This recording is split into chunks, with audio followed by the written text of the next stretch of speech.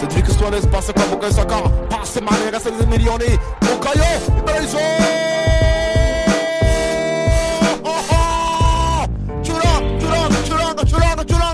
Churanga, Martín, será. Por el medio va Saka y lo vio el zurdo Saka con derecha. ¡Gol! Increíble. ¡Gol! Bienvenidos amigos de Arsenal en América a un nuevo episodio de nuestro podcast, también a esta transmisión en Twitch. Acá estamos, vamos a hablar de lo que fueron las últimas dos derrotas del equipo. El Arsenal, que primero perdió el derbi del norte de Londres, cayó frente al Tottenham por 3-0 en su visita al estadio del conjunto de Antonio Conte, y en un partido en el que terminó con uno menos, que generó grandes dudas para lo que fue después la siguiente jornada. Enfrentó a Newcastle, perdió de vuelta al equipo de Mikel Arteta, y la realidad es que ahora, después de esta caída, la clasificación a la Champions League depende de un milagro. El Arsenal ya no depende de sí mismo, tiene que ganar su partido frente al Everton y tiene que rezar que el Tottenham pierda de visitante contra Norwich. Ese es el resultado que le permitiría acceder al cuarto puesto y clasificar a una Champions, en la que ahora ya tenemos ciertas dudas si el equipo realmente lo merecía, si el equipo hizo méritos para poder jugar esa competición y regresar a la élite europea después de varios años. Bueno, de todo eso vamos a ir hablando en este episodio, en el cual van a ser parte con todas las preguntas y comentarios que fueron dejando ahí en nuestra cuenta de Twitter, @Arsenal_América. También, lógicamente, dándole espacio a la gente que se va sumando acá a la transmisión en vivo de Twitch, que empiezan a llegar de a poquito, así que pónganse cómodos, que viene para largo y viene duro, porque hacemos un poquito de catarsis hoy. No voy a estar solo, lógicamente. Le voy a dar la bienvenida a Agustín Devoti. Debo, bienvenido a esta transmisión en vivo. Acá aprendemos el Twitch y también a este episodio del podcast. Hola Rodri, ¿cómo estás? Saludos para toda la gente que están en vivo. Y bueno, recién venía pensando que por suerte este programa es al otro día de la derrota, porque creo que si hubiera sido ayer y habría sido bastante diferente. Por suerte podemos sentarnos ahora en frío a analizar un montón de cuestiones que por supuesto ayer muy en caliente hubieran sido radicalmente diferentes. Me parece que estamos más o menos todos en la misma sintonía. Hay una sensación de desazón muy grande por lo que fue la derrota de ayer, principalmente porque más que la derrota es merecerla lo que te termina afectando mucho cuando te das cuenta que es uno de los partidos más importantes de la temporada, cuando es uno de los partidos donde Arsenal tendría que haber tenido una actitud radicalmente diferente a la que tuvo. No se puede jugar un partido tan clave y tan definitorio de la manera en que lo jugamos ayer. Y creo que realmente, como decimos, es una mezcla de sensaciones completamente negativas que nos encuentran ahora en una posición donde es muy difícil sacar una conclusión. La verdad que perdimos la ventaja que teníamos desde un principio de depender solamente de nosotros para lograr la clasificación. Ahora ya estamos dependiendo de otros equipos, de otros resultados. Y bueno, claramente estaba todo en nuestras manos y lo dejamos pasar. Me parece que aunque esté la posibilidad de que Tottenham pierda y nosotros ganemos y lleguemos a la Champions, a día de hoy la sensación es radicalmente distinta. Creo que nos hubiera gustado, por supuesto, que si llegábamos al máximo torneo hubiera sido por puro mérito nuestro, y ahora mismo estamos dependiendo básicamente de un milagro, de que el Tottenham no pierda, porque el empate incluso también le sirve con el último de la tabla, y que nosotros ganemos para realmente cambiar la historia. O sea, solamente queda un milagro, el ánimo ahora mismo está por el piso. Sí. Y realmente me parece que vimos un partido donde, por ejemplo, muchos de los cambios que hubo en el segundo tiempo fueron un síntoma de la desesperación que se estaba viviendo dentro de la cancha, de no poder encontrarle la vuelta al partido y de que realmente no solo no tuvimos la pelota, no tuvimos el control y no tuvimos tampoco las chances que nos hayan acercado a un hipotético triunfo en St. James Park, que era fundamental para seguir con las ilusiones a tope. Que ahora mismo, como decimos, estamos con un semblante muy, muy bajo, muy complicado, porque las sensaciones después del partido de ayer son malísimas y hay muy poco positivo por rescatar. Total. La realidad es que no hay consuelo para esta situación. El Arsenal dependía de sí mismo, afrontaba los 3 últimos partidos de la temporada con mucha, con la verdad, con un terreno muy favorable con muchos factores a su favor.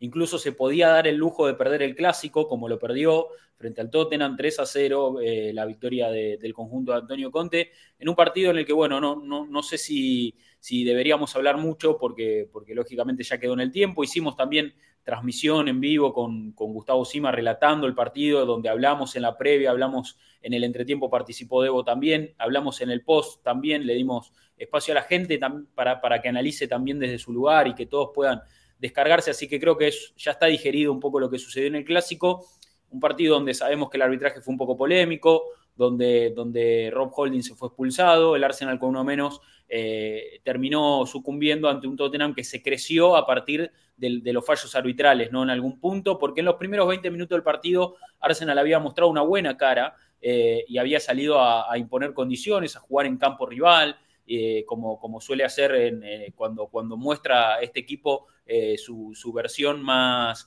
brillante, ¿no? Y realmente estábamos ilusionados con eso, pero terminó saliendo adversa la situación, terminamos perdiendo el Clásico, y un Arsenal que llegaba al partido ante Newcastle, está bien, perdiendo el Clásico, pero con todo a su favor, porque en caso de ganar ambos partidos no dependía de nadie, tenía que solamente vencer a Newcastle y vencer a Everton para clasificar a la Champions League, un partido que lógicamente que no era sencillo en St. James Park, nadie pretendía, digamos, ir a ganar el partido fácil, pero un Newcastle que no se jugaba nada, que venía de 2 derrotas consecutivas ante los 2 mejores equipos del campeonato, lógicamente, pero venía de perder ante Liverpool y venía de perder ante el Manchester City, en una goleada 5-0, incluso en el Etihad. Un Newcastle que estaba transitando esta Premier ya a las fechas finales como compromisos, digamos, como un trámite, y terminó, la verdad, que superando al Arsenal. Un Newcastle que a ver, y para ya meternos en el análisis, la verdad que un equipo que minimizó al Arsenal por completo, ¿no? Le ganó todos los duelos individuales, la verdad que le dominó en la cancha, y ahí para ver un poco la formación de cómo salió este Arsenal, con Tomiyasu y Tavares en los laterales, y después un poco más de lo que veníamos viendo, salvo la inclusión de Smith Rowe por Martinelli, ¿no? Y así y todo, el Newcastle se impuso en St. James Park y fue el que marcó el pulso. Sí, totalmente. Creo que por lo pronto Arsenal nunca pudo superar la cuestión del miedo escénico que se encontró. Creo que también hay un montón de factores mentales que terminan afectando en lo que es este final de temporada. Por supuesto, con toda la responsabilidad y la necesidad que tenía este Arsenal de ganar. El equipo, por supuesto, que nos dejaba buenas sensaciones a priori viendo el 11, pero está claro que Arsenal ahora mismo se encuentra en un momento muy complicado a nivel físico y también a nivel confianza. Me parece que es una combinación bastante letal, teniendo en cuenta que estamos jugando en los momentos decisivos de la temporada, y me parece sobre todo que siendo un equipo como venimos en estos últimos partidos, donde por lo menos estamos recibiendo siempre un gol, que el rival no necesita muchas chances para convertirnos y que nosotros necesitamos muchísimas chances para convertir, creo que se termina dando como una tormenta perfecta en el sentido de que nos encontramos con un panorama muy complicado. Y también siento un poco que hay responsabilidad del entrenador, de los jugadores, porque creo que el plan del Newcastle estaba claro desde un principio. Ellos salieron a presionarnos muy alto. Diría que como pocas veces en la temporada, el Newcastle ha sido un equipo que tampoco se ha caracterizado mucho por tener la pelota a lo largo de este curso. Obviamente que han mejorado mucho desde la llegada de Eddie Howe, pero lo que queda claro es que ellos jugaron sin ningún tipo de responsabilidad, sin ningún tipo de miedo, de atadura. Pudieron hacer un partido tranquilo sabiendo que hace tiempo están salvados. La verdad que hicieron un gran trabajo alejándose bien de la zona del descenso. Y me parece que en ese sentido, en contraposición, nosotros fuimos una bola de nervios como equipo, sí, que realmente no nos salió nada, que me parece que Newcastle con muy poco nos terminó anulando y nos terminó maniatando, presionando la salida. Nunca pudimos comenzar las jugadas desde atrás, especialmente con Ben White, que tampoco estaba a pleno físicamente y se notaba, al igual que Gabriel. Así todo, Debo, te digo que Ben White fue la gran figura del partido, el único que dejó la piel y como decimos acá en Argentina, se peló el culo en toda la jugada, se tiró y tapó una cantidad de remates y estuvo siempre en las coberturas. El único que realmente yo vi una actitud que realmente merecía el encuentro, ¿no? Sí, totalmente. Y es una pena porque claramente se lo notaba mermado físicamente. Yo creo que es como decimos, es una mezcla entre físico y confianza que nos está afectando mucho. Me parece también que como decimos, Ramsdale también tuvo un error al principio del partido que me parece que lo termina condicionando. Son cuestiones difíciles de manejar también teniendo en cuenta toda la tensión que se está viviendo en este encuentro. O sea, y sabiendo que Arsenal, como decimos, dependía de sí mismo, hay veces que depende de la fortaleza mental que vos tengas, puede llegar a ser una ventaja. En este caso terminó siendo una desventaja porque creo que realmente, a pesar de que, como vos decís, habíamos comenzado jugando bien el clásico con Tottenham, mantuvimos de nuevo esa dinámica negativa que nos terminó haciendo perder. Y la verdad que ayer Arsenal no mereció absolutamente nada. O sea, yo creo que estuvimos lejos del gol y mucho más lejos, por supuesto, estuvimos del triunfo. Y creo también que por supuesto, depende mucho de cómo está el equipo a día de hoy, de que la confianza claramente mermó, de que el entrenador tampoco pudo hacer muchos movimientos por una cuestión de las lesiones y por una cuestión de que el equipo claramente necesitaba un sacudón, porque estamos en una situación donde realmente preocupa porque estaba todo en nuestras manos y terminamos perdiendo un montón de puntos contra equipos que no deberíamos. Estamos hablando de que Rodri, que tranquilamente podríamos haber sacado un triunfo de esa seguidilla de partidos contra Everton, contra Southampton, contra Brighton, Crystal Palace ayer. Eran solamente 3 puntos más. Y es realmente triste y es realmente amargante darse cuenta que la temporada pasada nos quedamos a 6 puntos de Champions y esta temporada nos vamos a quedar ahí nomás, salvo que pase un milagro. Entonces es como que esa sensación que tenemos de que hemos mejorado como equipo, hemos evolucionado, que las compras han sido buenas y aún así, teniendo en cuenta el panorama a favor de que tuvimos la ventaja toda la temporada de jugar casi siempre una vez por semana y jugar muchos menos partidos que casi todos nuestros rivales directos, lo dejamos pasar, que eso es lo que más duele. Entonces, creo que este análisis realmente termina anulando la cuestión, como dije ayer, de tener el entrenador más joven y tener el equipo más joven de la liga, porque esta cuestión de tener el destino en tus manos es una situación que cualquier equipo le gustaría encontrarse. Y yo te aseguro, porque creo que hemos tenido sensaciones encontradas a lo largo de la temporada, porque si cuando arrancó la temporada en agosto, después de las 3 derrotas, nos decían que íbamos a terminar quintos, hubiéramos firmado. Si en diciembre nos hubieran dicho que íbamos a terminar quintos, hubiéramos firmado. El tema es que si hace 2 semanas nos decían que íbamos a terminar quintos, hubiéramos dicho, y la verdad que sería bastante decepcionante porque está todo en nuestras manos. Porque teníamos partidos a nuestro favor, partidos menos que el Tottenham, ventaja por encima de ellos, el Manchester United y el West Ham quedando fuera de la pelea 3 o 4 fechas antes en una situación casi inédita. Entonces, en ese sentido, me parece que realmente la sensación es de desazón absoluta, porque dejamos pasar una chance muy importante y que más allá de que, por supuesto, somos un equipo en construcción y que somos un proyecto que por supuesto, no es que recién está comenzando, pero que ni por asomo está en su punto culmine. Realmente creo que vamos a terminar mirando este final de temporada en los próximos años y nos vamos a lamentar muchísimo porque dejamos pasar una chance casi que inmejorable. Era una chance muy importante, sí. El Arsenal, a ver, como decimos, hubo muchos partidos a lo largo de esta campaña, como bien marcó Diego, hizo ahí un repaso, donde el Arsenal debería haber sacado más puntos o debería haber logrado otro tipo de resultados, no sé, la derrota en Old Trafford, que empezamos ganando 1-0, el partido ante Everton, también en Goodison Park, bastante mal no fue y podríamos haberlo hecho mucho mejor.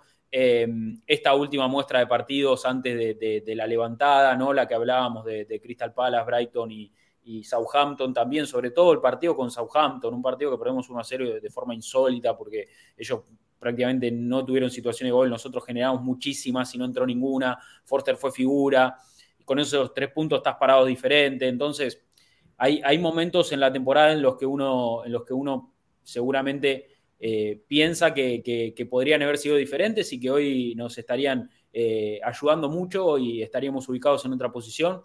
La realidad es que me parece que yo creo que Arsenal termina perdiendo el clásico bien, después de una tanda de partidos importantes, de victorias. La victoria ante Leeds quizá fue la más deslucida, pero venía de ganarle al United, venía de ganarle a Chelsea en Old Trafford, venía de ganar al West Ham un partidazo en el Olímpico de visitante, muy trabajado.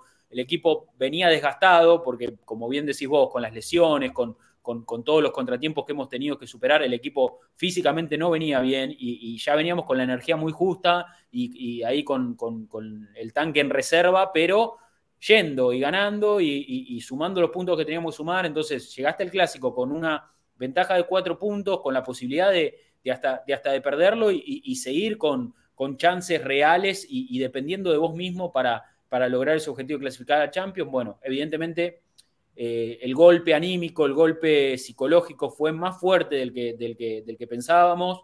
La adversidad en el Clásico fue demasiada y yo creo que eso abrumó mucho a los jugadores en un momento muy álgido de la temporada donde realmente hay que dar un plus y donde realmente hay que dar un paso adelante desde lo mental. Porque a esta altura me parece que ya a nivel funcionamiento, a nivel futbolístico, no podés cambiar demasiado. Ya sabés a lo que jugás, ya sabés quiénes son tus jugadores disponibles, ya sabés hasta dónde va a dar el equipo. Bueno, ahí me parece que el clic y el plus y la diferencia está en la cabeza. Y Arsenal creo que sucumbió ante adversidades. La presión fue demasiada quizás para un plantel joven, como decimos, para un plantel corto, que no se reforzó en el último mercado, que podría haber sumado un número y no se hizo.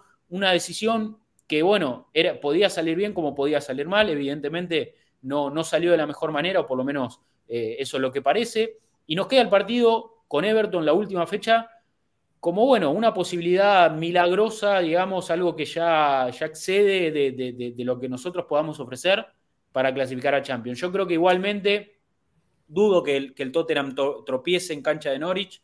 Para mí no va a suceder.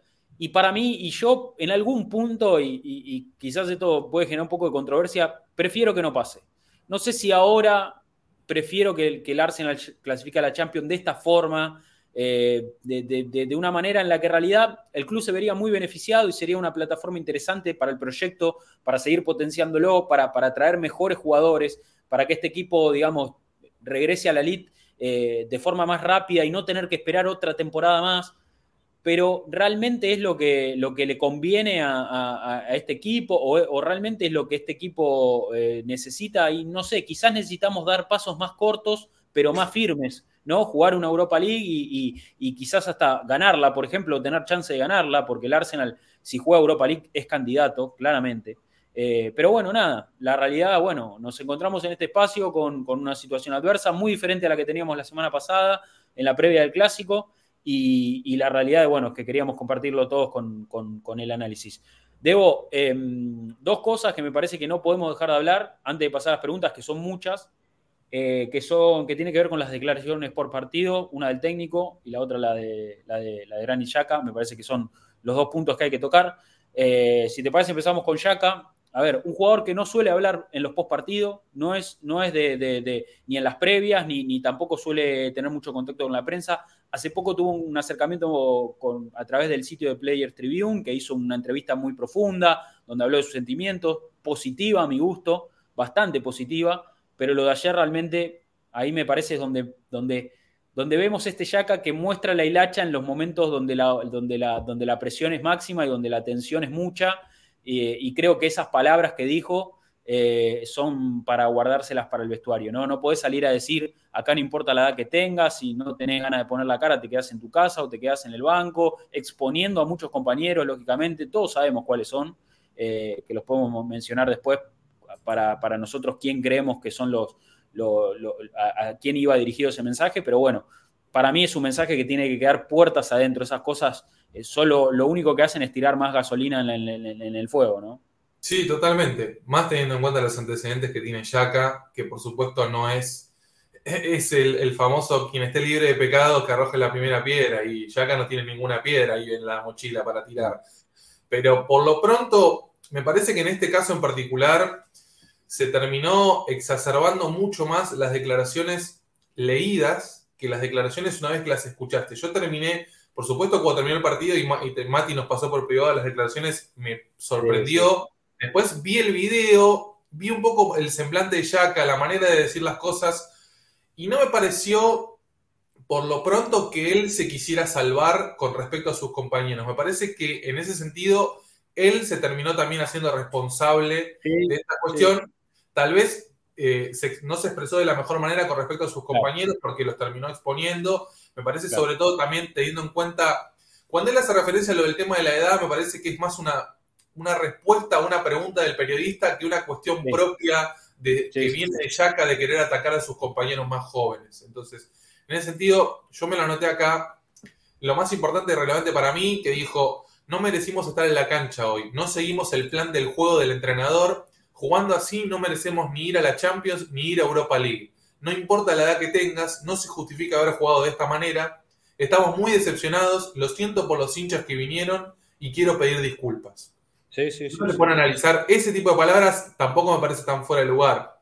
Lo que queda claro y que es muy contradictorio es que sabiendo el historial que tiene Xhaka en el club, que sabiendo de que desde que llegó Xhaka al club no jugamos Champions League y no estamos cerca de jugar Champions League, también por supuesto que hace un poco de ruido. Me parece sobre todo que a mí me hubiera gustado ver también a los líderes en varios momentos de la temporada que fueron complicados y que tras una derrota o tras un resultado adverso terminaba declarando a algún chico en lugar de alguno de los experimentados. Por eso también creo que hay que criticarle un poco la falta de timing a Xhaka. Entiendo que también si hubiera salido a ganar un chico hubiéramos dicho, ¿y por qué no hablan los que tienen más experiencia?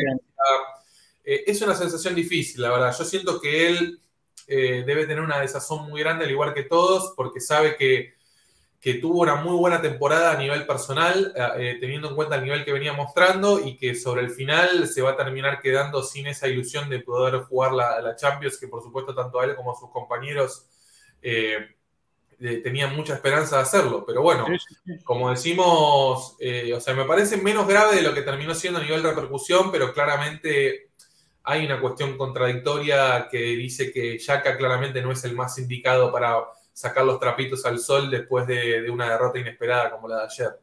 No, a ver, coincido en esto que vos marcás, en estos apuntes. La realidad es que sorprende mucho sus declaraciones sobre el plan de partido, ¿no? Y esto de no le hicimos caso al técnico. Eso la verdad que me parece lo más fuerte. Después, lo de exponer a los compañeros, entiendo también que, como decís vos, él un poco que se hace cargo también de eso y dice, estoy dentro de este grupo de jugadores que no dio la talla. Y la realidad es que, bueno, las formas son muy discutibles, lógico, pero ha dicho una verdad, ¿no? En algún punto ha dicho una verdad. Después hay que ver a qué compañeros iba dirigido el mensaje. Yo creo que un poco los propios jugadores se expusieron en el partido y, bueno, otra vez Nuno Tavares que tuvo un partido muy flojo. Y sobre todo para mí el ingreso de Nicolás Pepe es fatal. Yo ya no sé qué argumentos encontrar para seguir bancando un jugador como Pepe, que no para de perder pelotas y de regalar la pelota al contrario y dejar al equipo parado. Tampoco pone actitud, sobre todo en el retroceso. No se lo ve, no, la verdad que no tiene que entrar como revulsivo y todo lo contrario, termina ayudando a los rivales. Entonces, yo no sé. Por eso te digo que va de la mano de la desesperación, Rodri. Los cambios de ayer, de sacar laterales, sacar defensores, poner delanteros, es un manotazo de ahogado totalmente. Pepe termina entrando a la cancha porque es uno de los pocos atacantes del primer equipo que no son juveniles que Arteta tenía como opción. Si después del partido que jugó el otro día Pepe no tenía que haber jugado nunca más con la camiseta de Arsenal. Es una cuestión de necesidad de sumar atacantes, de terminar jugando con 5 delanteros para tratar de rescatar algo de alguna manera, con pelotazo, con centros a la desesperada, pero claramente no era el plan original ese. Y en otro tipo de contexto, Pepe no hubiera jugado ni un solo minuto. No, totalmente. Y después, bueno, Mikel Arteta un poco dio... A ver, Arteta cuando termina los partidos es una persona que hace... yo creo que lee muy bien el desarrollo y es bastante autocrítico y habló bastante de eso. Dijo, tenemos que ser autocríticos, hoy no jugamos, no competimos, nos superaron en todo. Y bueno, nada, un poco más también de lo mismo de esto de no estaremos mereciendo la clasificación a la Champions. Y duele un poco también saber que yo creo que la decepción es notoria, ¿no? También en Arteta. Y yo ahí un poco quiero entrar en esto de muchos utilizan la palabra fracaso y para mí fracaso es demasiado. O sea, yo creo que Arsenal esta temporada sufrió decepciones y esta es una gran decepción con respecto al cierre y con respecto a los objetivos. Ahora, hablar de fracaso me parece muchísimo porque el equipo progresó un montón, se hicieron cosas muy buenas y encontramos un camino y encontramos un proyecto que lógicamente teníamos la ilusión, con razón, ¿no? Porque hubo momentos en los que realmente vimos argumentos válidos para poder dar el salto a la elite europea y volver a la escena grande. Bueno, evidentemente va a demorar un poco más, pero yo no tengo dudas que esto es cuestión de tiempo. En algún momento, si este proyecto mantiene esta curva de crecimiento y las cosas siguen su curso en la medida que fueron sucediendo desde que asumió Arteta hasta acá, tarde o temprano el Arsenal va a tener éxito porque las cosas se están haciendo bien. Sí, totalmente. Hay que ver igual cuánta paciencia se va a tener, porque me parece que, si querés, Rodri, podemos ir repasando las estadísticas de los resultados de local y de visitante, que también me parece importante. Lo que queda claro es que ahora mismo, si Arsenal termina quinto, como todo va a indicar que va a suceder, ahora la temporada que viene para Arteta va a ser un todo o nada, como si fuera el documental, básicamente, porque jugando Europa League y volviendo a jugar la Premier, no se puede aceptar nada que no sea una clasificación a la Champions para la temporada que viene, ya sea ganando la Europa League o sea vía Premier League. Me parece muy buenas las estadísticas que estás mostrando, porque lo que queda claro es que esta temporada nos mató el tema de jugar como visitantes. Si vos te fijás ahí, Rodri, las estadísticas fuera del Emirates también me parece que terminan condicionando mucho esta cuestión. Hay un dato que me parece que es categórico, que Arsenal cuando jugó de visitante y recibió el primer gol del partido, ganó 0, empató 0, perdió 7 y no hizo ningún gol. O sea, estamos hablando de que un equipo que le cuesta muchísimo remontar y un equipo que se arranca perdiendo de visitante directamente pierde. O sea, son cuestiones realmente difíciles de manejar a lo largo de una temporada. Me parece también que, por supuesto, lo del tema de las lesiones nos terminan afectando. Si querés, Rodri, tenemos el gráfico del tema de los minutos jugados por cada jugador esta temporada, que también está muy bueno para mostrar. Ayer estaba viendo, por lo pronto, desde que se lesionó Thomas Partey, perdimos 5 partidos de los últimos 9. Cuando estaba jugando Thomas, habíamos ganado 6 de los últimos 7. Me parece que, por lo pronto, es uno de los futbolistas que claramente más nos costó reemplazar. Y como vamos a ver acá ahora en el gráfico del tema de los minutos disputados... Sabes que no te lo estoy pudiendo compartir, para que ahora te lo busco de nuevo. Sí, ahí marca un poco esto que vos venís diciendo. Bancame que, a ver, vos lo pasaste otra vez ahí. Sí, a ver, fíjate si te lo deja abrir. Por lo que yo quería destacar básicamente con este cuadro es darnos cuenta la cantidad de minutos que tuvieron que disputar los futbolistas jóvenes y que me parece que terminaron muy mermados físicamente. O sea, ayer yo vi tanto a Odegaard, Smith Rowe, Saka, completamente quemados a nivel físico. Me parece que, por supuesto, más allá de lo que es la presión, la cuestión psicológica y el tema de lo difícil que iba a estar este cierre, me parece que claramente, como estamos viendo, hemos hecho jugar muchísimo a los chicos. O sea, tenemos a Bukayo Saka con 42 partidos, 3.200 minutos, Ben White con 37 partidos, Ramsdale con 36, Gabriel con 37, Odegaard con 39, Martinelli con 35, Smith Rowe con 37, y estamos hablando de un equipo que solamente jugó una temporada, un torneo, porque de las copas quedamos afuera bastante rápido. Entonces, me parece que eso también habla un poco de una mezcla entre que Arteta no terminó rotando lo suficiente porque no confiaba en la calidad de su equipo, pero en contrapartida, en enero tampoco se reforzó.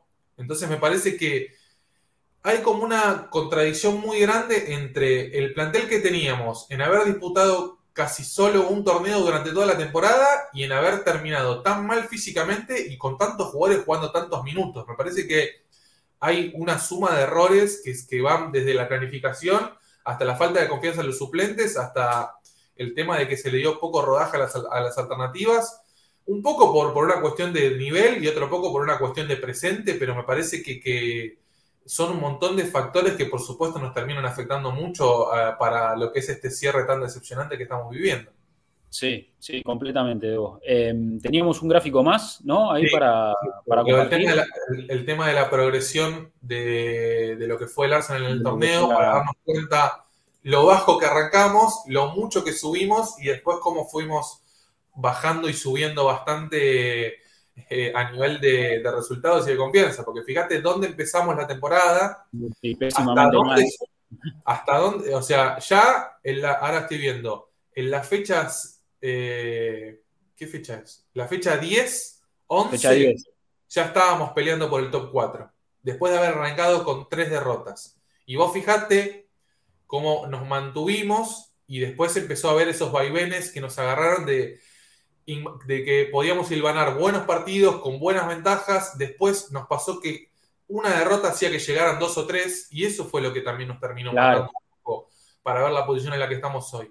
O sea, está claro que desde donde comenzamos hasta donde estamos ahora hay un progreso muy grande, pero lamentablemente teniendo en cuenta todos los alicientes que comentamos y que estaba todo en nuestras manos, incluso habiendo perdido el clásico de la manera que se perdió, realmente uno no puede pensar en otra cosa que en decepción por lo que es la final de esta temporada, sin duda. Total. A ver, haremos lógicamente un episodio especial analizando el cierre de temporada, queda un partido nada más, pero bueno, lógicamente que el sentimiento es que la temporada de Arsenal está terminada, seguramente juega Europa League, hay que ver qué es lo que pasa este domingo cuando se jueguen los dos partidos en simultáneo, tanto Tottenham visitando a Norwich y Arsenal recibiendo a Everton para definir ese cupo final de Champions, que es el que resta definir. Lógicamente también se define el campeonato de la Premier, pero bueno, un poco para ir adelantándonos, ver esto, ¿no? Cómo Arsenal tuvo una temporada ciclotímica completamente, ¿no? Perdió esos 3 primeros partidos, cayó al último lugar,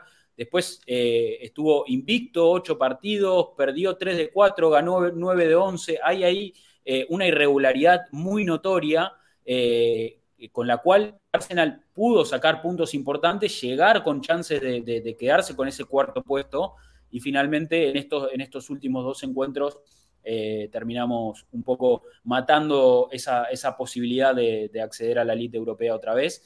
Así que vamos a hablar, como digo, de una temporada completa pronto, cuando termine el campeonato, para hacer un análisis también uno por uno de cada uno de los actores que fueron parte de esta temporada, tantos jugadores. Vamos a hablar del entrenador, vamos a hablar incluso de los jugadores que estuvieron a préstamo, ¿no? Para saber cómo les fue este año y saber con qué contamos para la temporada que viene. Pero bueno, ¿te parece, Evo, si nos metemos en las preguntas? Que hay un montón. Tenemos como... Sí. Te quería dar un último dato antes de pasar a las preguntas.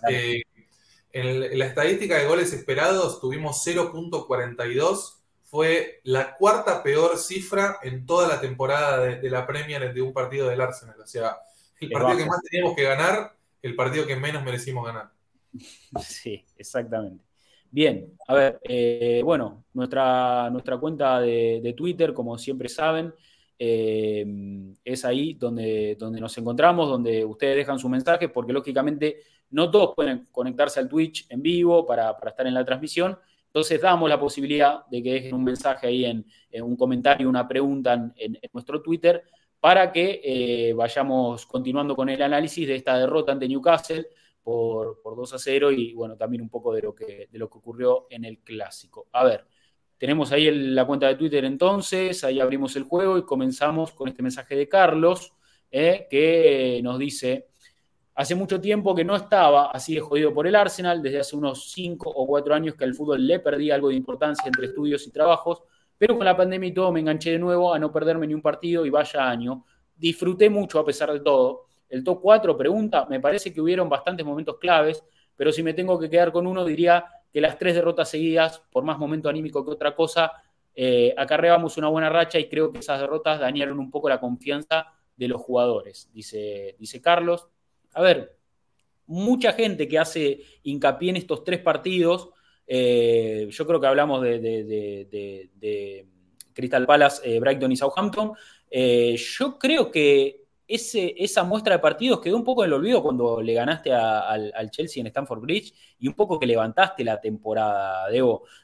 Ahí terminaste ganando a United, le ganaste al West Ham. Yo no sé si el equipo llegaba tan mal mentalmente. Lógicamente que eso influye porque no te sentís tan fuerte y sentís que esta irregularidad de la que hablamos es más notoria porque encima perdiste los partidos que tenías que ganar y ganaste los partidos en los que quizás podías perder. Entonces la irregularidad quedó a flor de piel y ahí es donde un poco mentalmente te caes. Pero para mí nos mata un poco el clásico y cómo se termina desarrollando ese primer tiempo, todo lo que sucede y cómo Arsenal pierde un partido clave sabiendo que su máximo rival también es su máximo competidor por el objetivo. Porque no es que perdiste el clásico, pero Tottenham está a mitad de tabla para abajo o está peleando el título.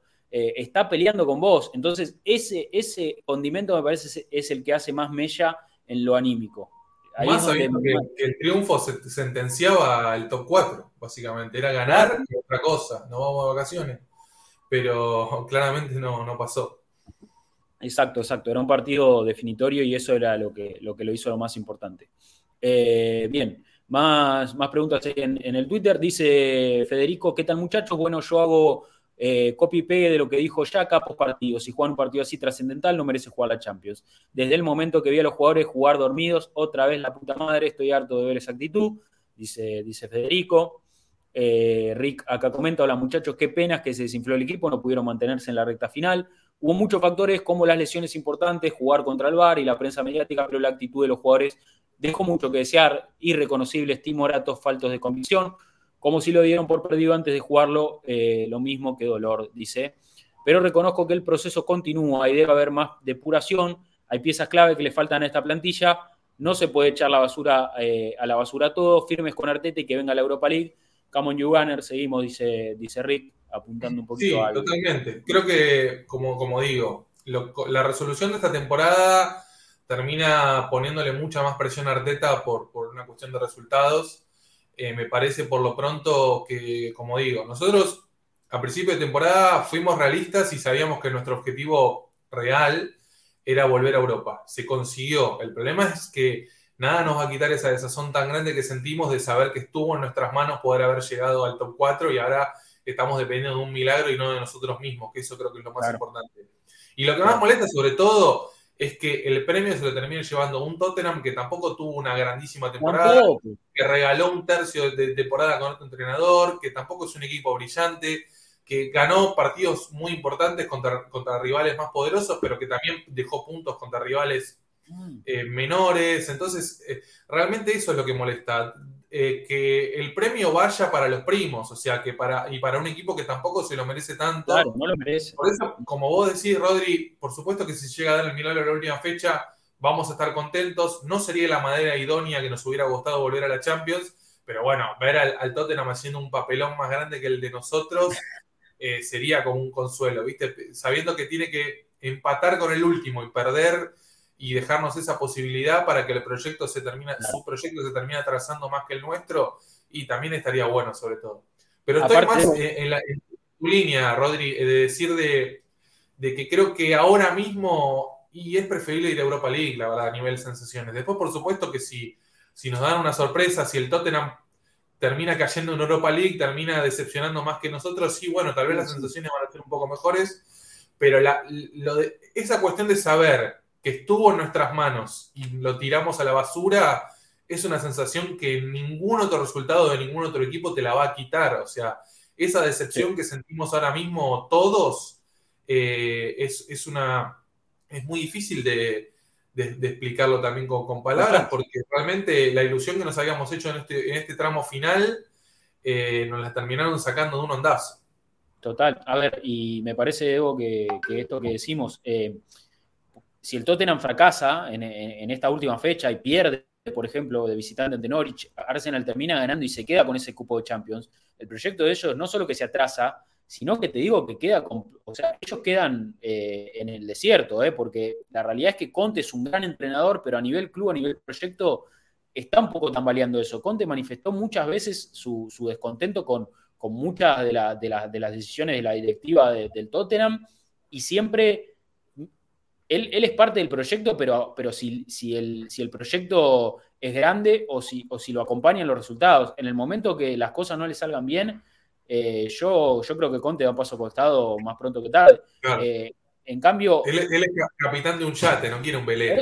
Total. Y Arteta, Arteta con todo lo malo que también sabemos y lo bueno, en definitiva termina siendo un entrenador muy comprometido con el club y nuestro camino... por más que se retrase, yo creo que va a ser más corto, o por lo menos tenemos otra lucidez en cuanto a lo que es nuestro proyecto. Nosotros a nivel proyecto estamos mejor que ellos. O sea, yo siento que ellos teniendo a Harry Kane y a Heung-min Son llegando a los 30 y después teniendo una diferencia tan grande a nivel plantel, me parece que nosotros teniendo al equipo más joven de la Premier con muchos futbolistas que seguramente van a seguir mejorando y van a ir creciendo todos juntos los próximos años, claro. En ese sentido estamos en una mejor posición.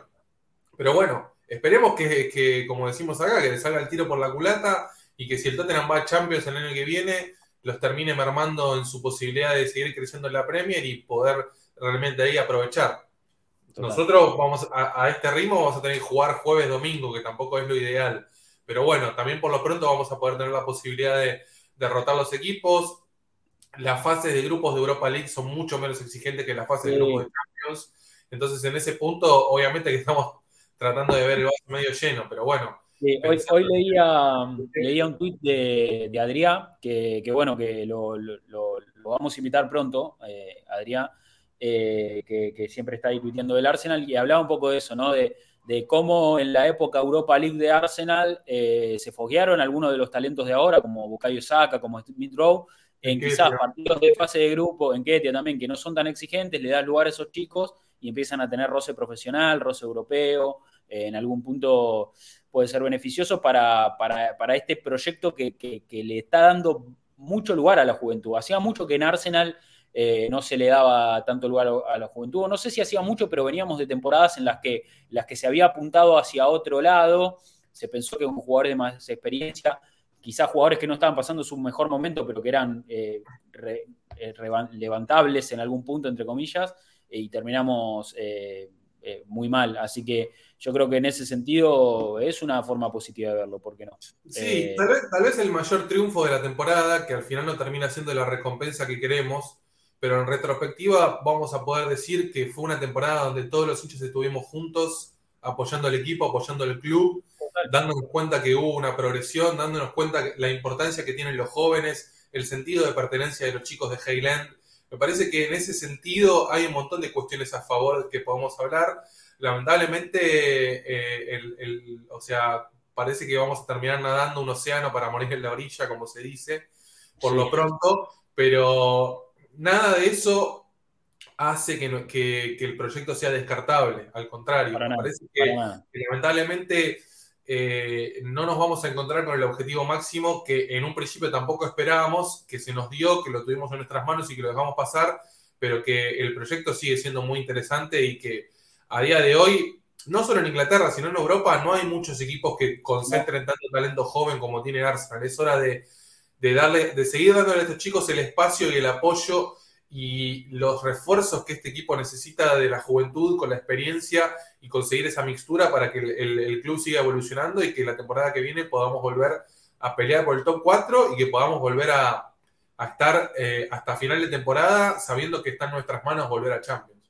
Total, a ver, lo dijiste vos, Debo, y yo suscribo completamente y creo que todos deberíamos estar en esa línea. Si el Arsenal no clasifica Champions en esta última fecha, o sea, si no se concreta el milagro, que va a jugar Europa League, la temporada que viene está obligado a volver a la Champions League, ya sea a partir del título en Europa o a partir de terminar esta vez entre los primeros 4. Hay que seguir dando pasos hacia adelante. Venimos de 2 octavos puestos, se consiguió un buen 5º puesto, una temporada donde se peleó hasta el final, donde hay muchas cosas por mejorar, pero también quedó una muy buena herencia y unos muy buenos cimientos. Bueno, hay que seguir progresando y tiene que seguir siendo, como decimos, la curva siempre tiene que seguir siendo ascendente. A ver. Sí, totalmente. Hay que ver qué pasa también con los otros proyectos, ¿viste? Porque ya, como decimos, Conte es una persona muy volátil, no sabemos qué es lo que puede llegar a pasar. La temporada que viene el United va a tener nuevo entrenador, va a tener seguramente un equipo nuevo que no va a terminar respondiendo al 100% en su primer año con las nuevas ideas de Ten Hag. Tenemos que aprovecharnos de esa cuestión, tenemos que aprovecharnos de que estamos ahora mismo en una posición superior y si ya estamos dando por descartados a Liverpool y City y si el Chelsea tal vez tiene una temporada tan valiente con el tema del cambio de dueño y todo, por lo pronto siguen siendo 4 lugares para la Champions, hay 2 que ya lo estamos dando por descartados y bueno, sí, hay para 2 puestos y la temporada que viene tenemos que ser uno de esos 3, no hay más excusas. Totalmente. Vamos ahí a continuar entonces con las preguntas. Nos comenta nuestro amigo Mateo Garrido Leca que dice, se apostó por una plantilla corta en enero, salió el 80% bien hasta hoy. Si hubiésemos ganado hoy o contra Soton Brighton, no estaríamos culpando esa ventana de fichajes. Muchas lesiones, muchos jugadores al límite, mucho hueco que cubrir. Nos terminó pasando factura, dice Mateo. ¿Sabés que estaba leyendo, Rodri? Una estadística que me sorprendió. Cuando jugaron Tomiyasu, White, Gabriel y Tierney juntos, el Arsenal promediaba 0.8 goles por partido. Cuando alguno de esos cuatro dejó de jugar, el Arsenal ya empezó a promediar 1.4 goles en contra por partido. Y el cuarteto Tomiyasu, White, Gabriel y Tierney solamente jugaron juntos 10 partidos en toda la temporada. Una tragedia, la verdad. Muy poco. Sí, es menos del 30%, si mal no estoy haciendo cuentas. Es muy poco, es un porcentaje muy bajo para una temporada que fue bastante agitada. Y no juegan juntos, lo habíamos dado el dato ahí en uno de los últimos programas, desde enero, desde la derrota con el City, creo que fue la última vez que jugaron juntos en Premier. Exacto. Y los perdimos en el peor momento, ¿no? Cuando más había que ajustar. Bien, a ver, más preguntas ahí en nuestra cuenta de Twitter, dice Andrés Elganer. Buenas botijas, no puedo decir nada del equipo en este partido. Todos nos ilusionamos con este equipo y más allá de hasta dónde llegó por el momento que estábamos pasando, siendo decepción por este final, dice. ¿Qué traerán para una Copa B? Pregunta Andrés Elganer, me imagino hablando un poco de refuerzos. Yo creo, a pesar de todo, y a pesar de que por supuesto no ir a Champions te termina afectando mucho a nivel refuerzos, creo que Arsenal viene bastante encaminado con esa cuestión, que es algo raro, teniendo en cuenta que nosotros somos un equipo que suele tardar mucho en traer el tema de los refuerzos. Si vos te pones a fijar, el tema del arquero suplente ya está resuelto para la temporada que viene, porque va a venir Matt Turner desde el fútbol de los Estados Unidos, seguramente es el reemplazante de Leno. Está todo dado para que vuelva William Saliba, que fue elegido el mejor jugador joven de la liga francesa, que nos pone por supuesto muy contentos y que nos deja en claro que toda esa continuidad y ese gran nivel que tuvo en Francia, en Arsenal no lo hubiera tenido porque hubiera sido el suplente de White y de Gabriel. Total. Estamos muy cerca de contratar también a Marquinhos, del San Pablo, que parece ser una ganga de mercado por una cuestión de su contrato que no puede terminar de renovar y que va a llegar por 3,5 millones de euros. Un extremo muy rápido e interesante, que seguramente va a salir a préstamo y ya tenés otra cuestión ahí. También está sonando mucho Aaron Hickey del Bologna, que es un lateral que puede jugar por ambas bandas, ex compañero de Tomiyasu. Está sonando mucho Gabriel Jesús, está sonando Tielemans. Me parece que como decimos, el mercado está bien diagramado hasta ahora y los objetivos están claros. Por supuesto que no jugar Champions va a terminar mermándote mucho a la hora de elegir a quién vas a traer y a la hora de que los jugadores elijan ir a tu club o no. Pero por lo pronto me parece que... Por Gundo, imposible. Hoy lo nombró Fabricio Romano. Me parece que, a ver, Gundogan yo creo que sería un futbolista que le daría un salto de calidad tremendo al club, pero no sé si está muy en sintonía con esto del proyecto joven. Ahora, si queremos llegar a traer un futbolista que tenga experiencia, y bueno, me parece que es uno de los mejores, sin duda. Teniendo en cuenta que jugamos casi todo el final de temporada con Xhaka y el Neni, Gundogan en media pierna es titular, holgado. Olvídate. A ver, más preguntas entonces ahí en nuestra cuenta de Twitter. Alan Villalba dice: buenas chicos, hay que tener claro que no es un fracaso esta temporada, pero sí muy triste y muy decepcionante el final. La próxima temporada va a ser mucho más difícil llegar a esta posición, pero bueno, hay una buena columna vertebral y hay que apoyar. Lo que no podemos permitir es cometer los mismos errores. Guimaraes metiendo el gol que nos sentenció es justicia, no podemos caer en eso de nuevo. Sería un error traer a Tielemans, que no mejora nada a Xhaka, y un error traer a Gabriel Jesús por 50 millones, que no es un delantero rematador. El mercado es clave, dice Alan. Tielemans sí mejora a Xhaka. Para mí sí. Y Gabriel Jesús no va a salir 60 millones porque le queda un año de contrato, así que vamos a ver qué es lo que pasa. Confiemos. Sí, otra cosa que, a ver, pensando un poco en esto del mercado y Arsenal entrando en Champions o no, está bien que la Champions siempre es más atractiva, ¿no? Y que a nivel económico también representa una inyección importante, pero yo creo que hoy Arteta, como cabeza de este proyecto, con todo lo positivo que tiene el proyecto, con todo lo positivo que tiene Arsenal como club, con su historia, con su ubicación geográfica, con la liga que juega, todavía podés traer jugadores importantes, ¿eh? Yo no creo que, o sea, a ver, lógicamente que jugando Champions traes más importantes todavía, pero para mí no es un gran condicionante. O sea, yo creo que este Arsenal se vende un poco, ¿eh? Es un equipo que puede ser atractivo para jugadores que quieran un gran desafío, para jugadores que quieran estar en un club que está tratando de regresar a la elite, y me parece que puede seducir a buenos nombres, ¿eh? Yo no... Sí, obvio. Es un proyecto joven, por supuesto, es un proyecto interesante. Sobre todo teniendo en cuenta que Arsenal va a tener que ir a buscar por lo menos un delantero, saber que detrás tuyo van a jugar Martinelli, Odegaard, Saka, Smith Rowe. Para cualquier delantero es una gran garantía.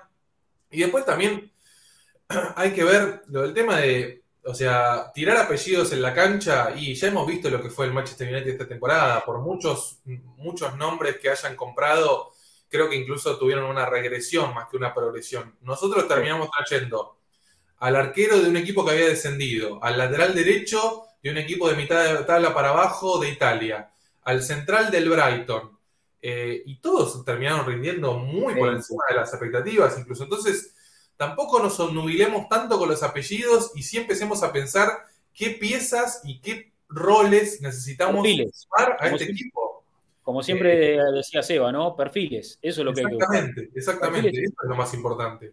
Porque para nuestro equipo, tal vez el lateral izquierdo del Bolonia termine siendo más importante que ir a buscar, no sé, a Wan-Bissaka, como hizo el United, por ejemplo, que pagó una fortuna y ahora mismo parece que le va a mandar de vuelta a Crystal Palace, ¿viste? O sea, acá nada te asegura nada. O sea, el funcionamiento es lo que le termina dando la importancia que tienen los jugadores. O sea, 11 cracks sueltos adentro de una cancha no te van a ganar un campeonato. Totalmente. A ver, más preguntas ahí entonces. Los amigos de Pie del Cañón dice: luego del segundo gol fue imposible no recordar cuando el Newcastle en el video de presentación de Guimaraes nos tiró una chiquita. ¿Qué habría pasado en esa negociación para que terminen las urracas y que además el jugador haya decidido dar algo para ese ataque gratuito? Lo que pasa es que tenemos a Edu negociando, eso es lo que pasa. Tiene un poco que ver con eso, seguro, ¿no? Leo dice: hola chicos, personalmente ya no tengo esperanzas de Champions, y si pensamos en frío, estamos en el lugar merecido. Si bien a lo largo de la temporada mostramos grandes actuaciones y se ve potencial en el equipo, la realidad es que también tenemos un lado muy flojo, en donde se ve todavía nos falta para formar parte de la elite. Muy irregulares y nos falta fortaleza a nivel mental para encarar ciertas citas, a bancar el proyecto que muestra brotes verdes y esperar el mercado de verano, en el que espero 5 o 6 jugadores, dice Leo. Es que a día de hoy, como está la situación, que incluso se había rumoreado antes de que podían llegar pocos jugadores, y teniendo en cuenta los que se van a ir y las posiciones que hay que reforzar, me parece que deberíamos volver a tener otro mercado con muchos jugadores viniendo y muchos jugadores saliendo también. Sí, movido, va a estar movido. Ahí nos comenta... Como si vos, Randy, terminar la depuración que comenzó hace 1 año y medio. Sí, hay que seguir, lógicamente me parece que ese es el camino, estamos de acuerdo. JB Gunner dice: ya somos quinto, el top 4 perdemos en los mercados. En verano, si no adelantamos el delantero centro, debimos adelantar el medio, y estaba en mercado, que era Guimaraes, que nos demostró mucho dominio en el medio, dice, sabiendo la mala suerte con las lesiones. Hay partidos que nos pudo ir mejor, contra el Palace, la roja McCarthy, Everton, la roja y pisotón a Tommy, derrota en el minuto 92 que era empate, United con el penal por error era empate, City era empate, gol en el minuto final, Barley, Laca fallando un gol, Soton jugó nada, al menos era empate, 7 puntos mínimos, dice JB Gana. Exactamente. Haciendo un poco ahí el repaso. No podemos obviar los errores arbitrales, pero tampoco podemos decir que nos quedamos afuera de la Champions por eso. No. Es un poco, ¿no? Disminuir muchísimo el análisis y centrarnos solamente en una cuestión que por supuesto nos termina afectando, pero como volvemos a repetir y nos vamos a cansar de decirlo hoy, estaba todo en nuestras manos. Está todo en nuestra mano. A ver, yo creo que en ese sentido Debo es un cóctel, es un poco de todo, un poco los fallos arbitrales, un poco las falencias del equipo, la falta de recambio. Hay un par de aspectos que son contratiempos, obstáculos que tuvo este equipo, y cuando se acumularon hicieron la verdad que una fatalidad, y me parece que pesaron un poco más que todos los otros aspectos positivos que ya conocemos, ¿no? Un equipo que ya tiene funcionamiento, que tiene muy buenos jugadores jóvenes, que ha encontrado su defensa, que tiene una columna vertebral más o menos acorde, si están todos los jugadores sanos, si terminás de poner 2 o 3 piezas, le das un sentido al resto. Entonces, bueno, sí. Evidentemente pesó más lo negativo, ¿no? El problema es que hay algunas piezas que las movés y ya te cambia completamente el tablero. Claro. Nosotros tenemos que generar el próximo mercado, que cada baja que podamos tener la temporada que viene no termine siendo un drama, porque si no, lo del tema de las lesiones son cosas que nos pasan en todos los equipos. Entonces, que no vas a poder competir porque no tenés a tu volante central, o no tenés a tu 2 titular, o tu 6 titular, o tu lateral izquierdo titular. Esas son todas las cuestiones que hay que apuntalar.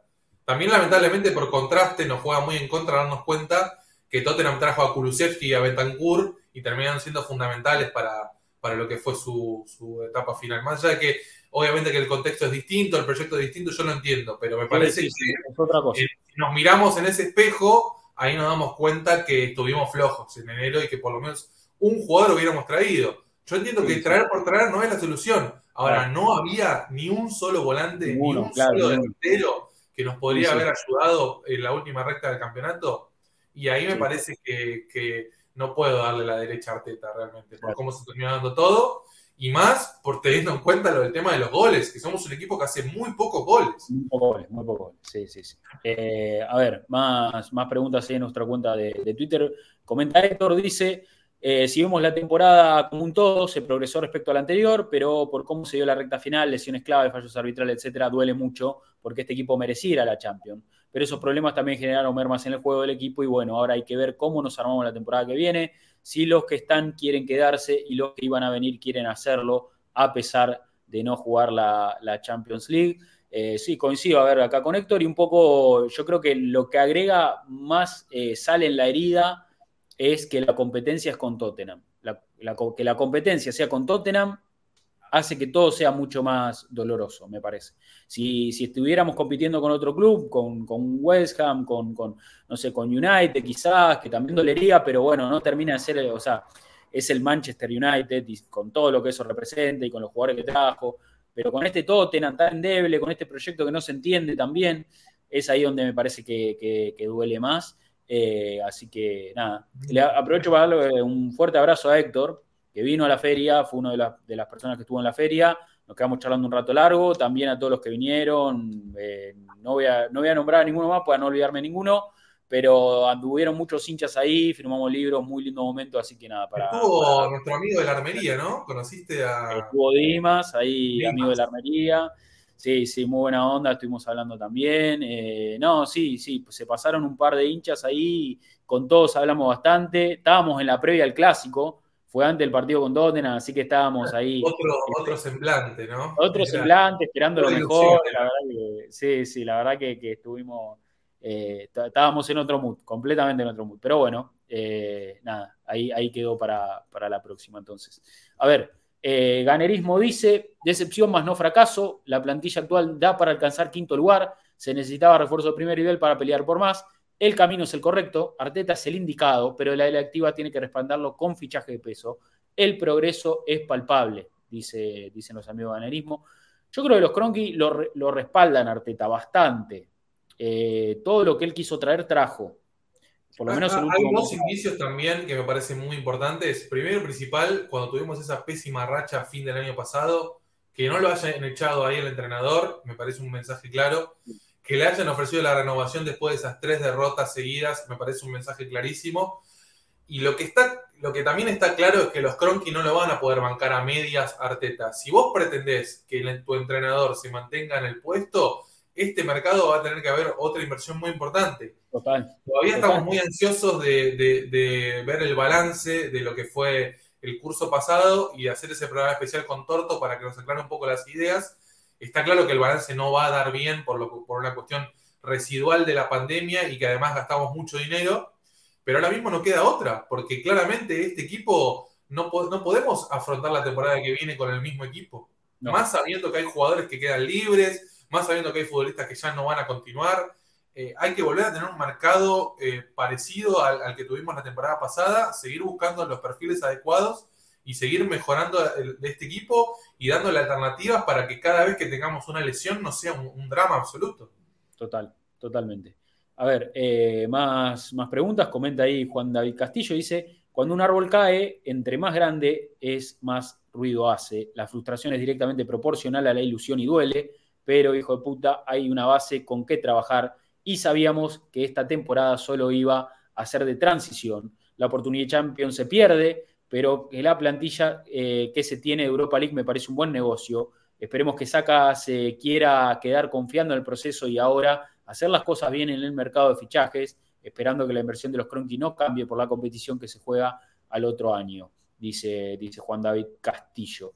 Sí, la realidad es esa. Yo creo un poco que yo creo que igual Saka, Smith Rowe, jugadores que están muy comprometidos con el proyecto. En ese sentido, no, yo no tengo ningún tipo de temor, por lo menos por ahora. Tampoco hay rumores fuertes de nada. Me parece que estos chicos entienden el lugar que están ocupando y se sienten muy cómodos progresando al ritmo que el Arsenal les deja progresar, que es, la verdad, a pasos agigantados. Porque esta temporada, si bien las decepciones fueron grandes, hablamos de muchos momentos malos y demás, yo creo que todo eso construye una mentalidad muy fuerte en este tipo de jugadores, ¿no? Saka, Smith Rowe, Martinelli, Odegaard mismo, que ya vistió banda de capitán y no por nada termina agachado mirando el suelo cuando suena el pitazo final en Sunshine Park.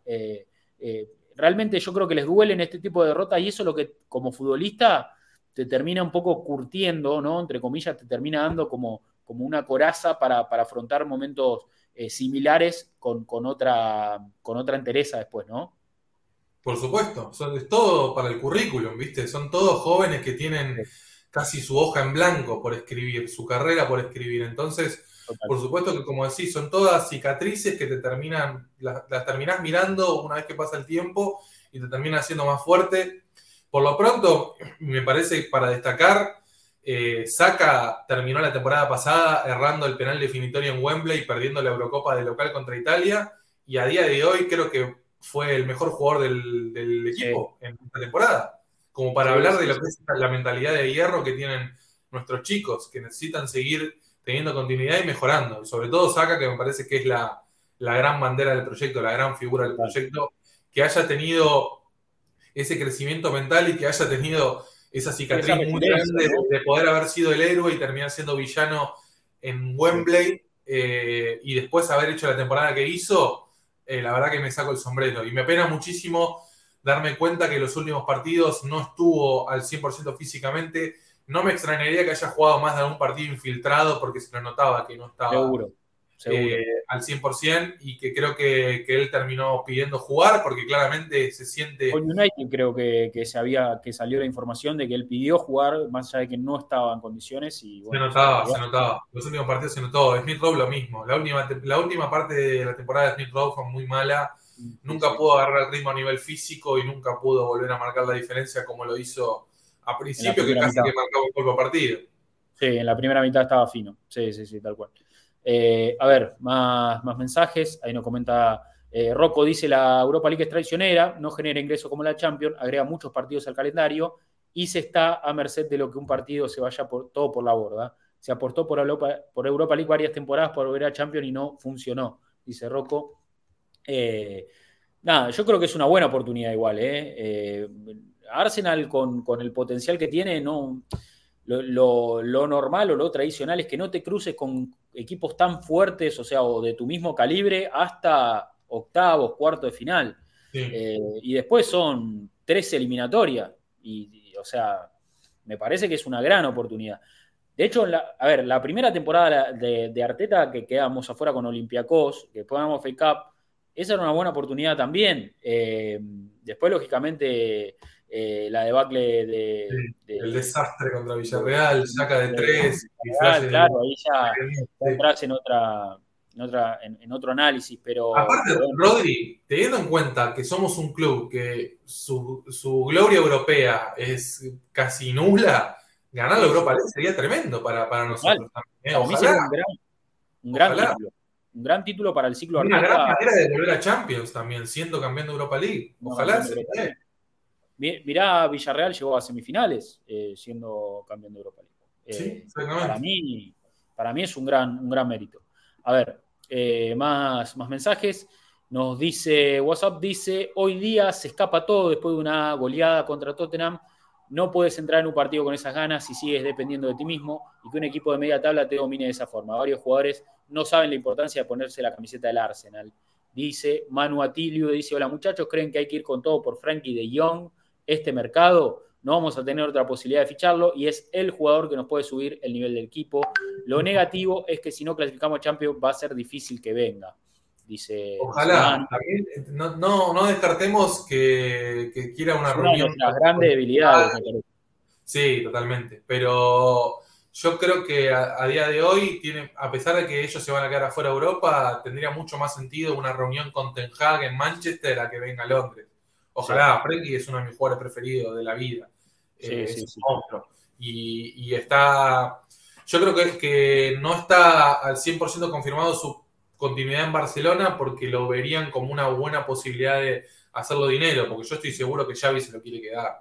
Xavi se lo quiere quedar. El tema es que Barcelona está con la soga al cuello a nivel económico, financieramente está muy mal, tiene que hacer caja y bueno, es uno de los jugadores que lógicamente les podría alivianar un poquito ahí la cuestión económica, pero como dice Evo, yo no veo el linkeo entre Arsenal, Frenkie más que una ilusión nuestra y las ganas de ver un gran futbolista, ¿no? Comandando ahí nuestro mediocampo. No hay lo mismo que Joao Félix, o sea, son dos refuerzos soñados casi, pero sin Champions lo veo muy difícil. Difícil. Nos comenta ahí Diego Malpartida, dice, nos quemó tanto la pelota, no podíamos sostener posesión en ataque, contrastándolo con las palabras de Xhaka, aún falta madurez. Guimarães demostró solidez, 3 o 4 jugadores así necesitamos para la próxima temporada y juro que comienzo a soñar con ganar Europa, FA Cup y la Liga, dice Diego. Buen mensaje. Está bien, mandamos esa ilusión, sí. Sí, obvio, siempre hay que aspirar a la campaña ahora, ojalá salgamos campeones de la Europa League, sería buenísimo, la verdad. Sí, ojalá. Alfred Gunner dice, no veo un escenario en el que Tottenham pierda contra Norwich, así que prácticamente el sueño se ha ido. Por caerse en la Europa League y rogar por un mejor trabajo de Edu, que hoy cobró factura no fichar en diciembre, dice Alfredo. Ahí comenta Clodoaldo Camavinga, se acabó, igual no merecemos ir a Champions con este nivel, hay material para construir un buen equipo, pero es muy corto, habría que cambiar el 70% de la plantilla porque hay jugadores con los que no podés aspirar a nada, decepción porque no se alcanzaron a ilusionar, dice Clodoaldo. A ver si hay al contrario, yo creo que hay que cambiar el 30% del plantel, no el 70%. El 70 es mucho. No está pasando nada. El 70 es un montón, sí, el 30 me parece un porcentaje más acorde. A ver, este Barquillo dice, hola a todos, ahora más que nunca el momento de transformar los errores en oportunidad de mejora, lo corto del plantel, su juventud, lesiones, etcétera, son cosas que nos pasaron la cuenta, pero absolutamente mejorables a lo largo del tiempo. La última vez que clasificamos a Europa League no teníamos ni la mitad de fútbol que tenemos ahora, ni la mitad de proyección a futuro con la que podemos ilusionarnos hoy. Si no hay milagro, esta temporada seguirá siendo mejor que las anteriores, aunque duela haber estado tan cerca de la Champions. Muy buen mensaje. Miguel Mateo Jiménez dice, lamentablemente nos pasó factura no sumar a esas 3 benditas fechas más fáciles y un equipo muy joven con baja le terminó de comer la cabeza la descarada metida de mano en el Clásico. Creo que para este equipo la confianza viene de poder desarrollar su juego y eso se cortó abruptamente con aquel robo y con Newcastle no pudimos sostener la posesión cómodamente. Tomiyasu sufrió toda su estancia en el juego, Odegaard y Emilio anulados. No sé si las declaraciones ya sean justas, él sabrá, estando dentro se entiende la frustración, pero es ayudar a la prensa que le pegue más al club. Sí, coincido. Lo dijimos recién. Hay que ver si Xhaka puertas adentro, me imagino que algo habrá dicho. Nos enteraremos después en el documental y si tenemos la posibilidad de ver algún tipo de imagen, pero antes de decir eso se supone que debe haber hablado con los compañeros. No creo que haya salido así porque sí a matarlos. A ver, más mensajes ahí. Dice Julián Tobón, son tantas sensaciones, dolor, rabia, impotencia, frustración y al mismo tiempo amor por el club. Me imagino que todos cambiamos de humor después del partido y bueno, simplemente lo único que queda es seguir creyendo y esperar a mejorar en la próxima temporada estos resultados. Ahora, respecto al partido, la verdad se vio un equipo sin energías, inexperto, sin ideas y totalmente dominado por el rival, Con la actitud de este partido se mostró que aún falta demasiado y es necesario tener una plantilla más larga, con más calidad y mayor carácter, dice Julián. Julián Pan también comenta acá, Cedric, el Neni, Lacazette, etcétera. Si no supiste jugar, ahora te puedes marchar, dice Julián. Sí, es un poco, son los jugadores, ¿no? que hay que tener. Holding, Leno, va por ahí la cuestión. Xhaka mismo incluso. Creo que ya sin Champions, Xhaka ya cumplió. Y eso que jugó una gran temporada, pero habría que utilizar esta gran temporada para sacar un buen dinero y pasar de página. Está claro que había una duda, si es que había una duda de decir, ¿Arsenal puede clasificar a Champions League con Xhaka en el equipo? Y la respuesta es no. Evidentemente no, totalmente. Sí, y Nicolás Pepe, ¿no? Hay que ver qué pasa con Pepe.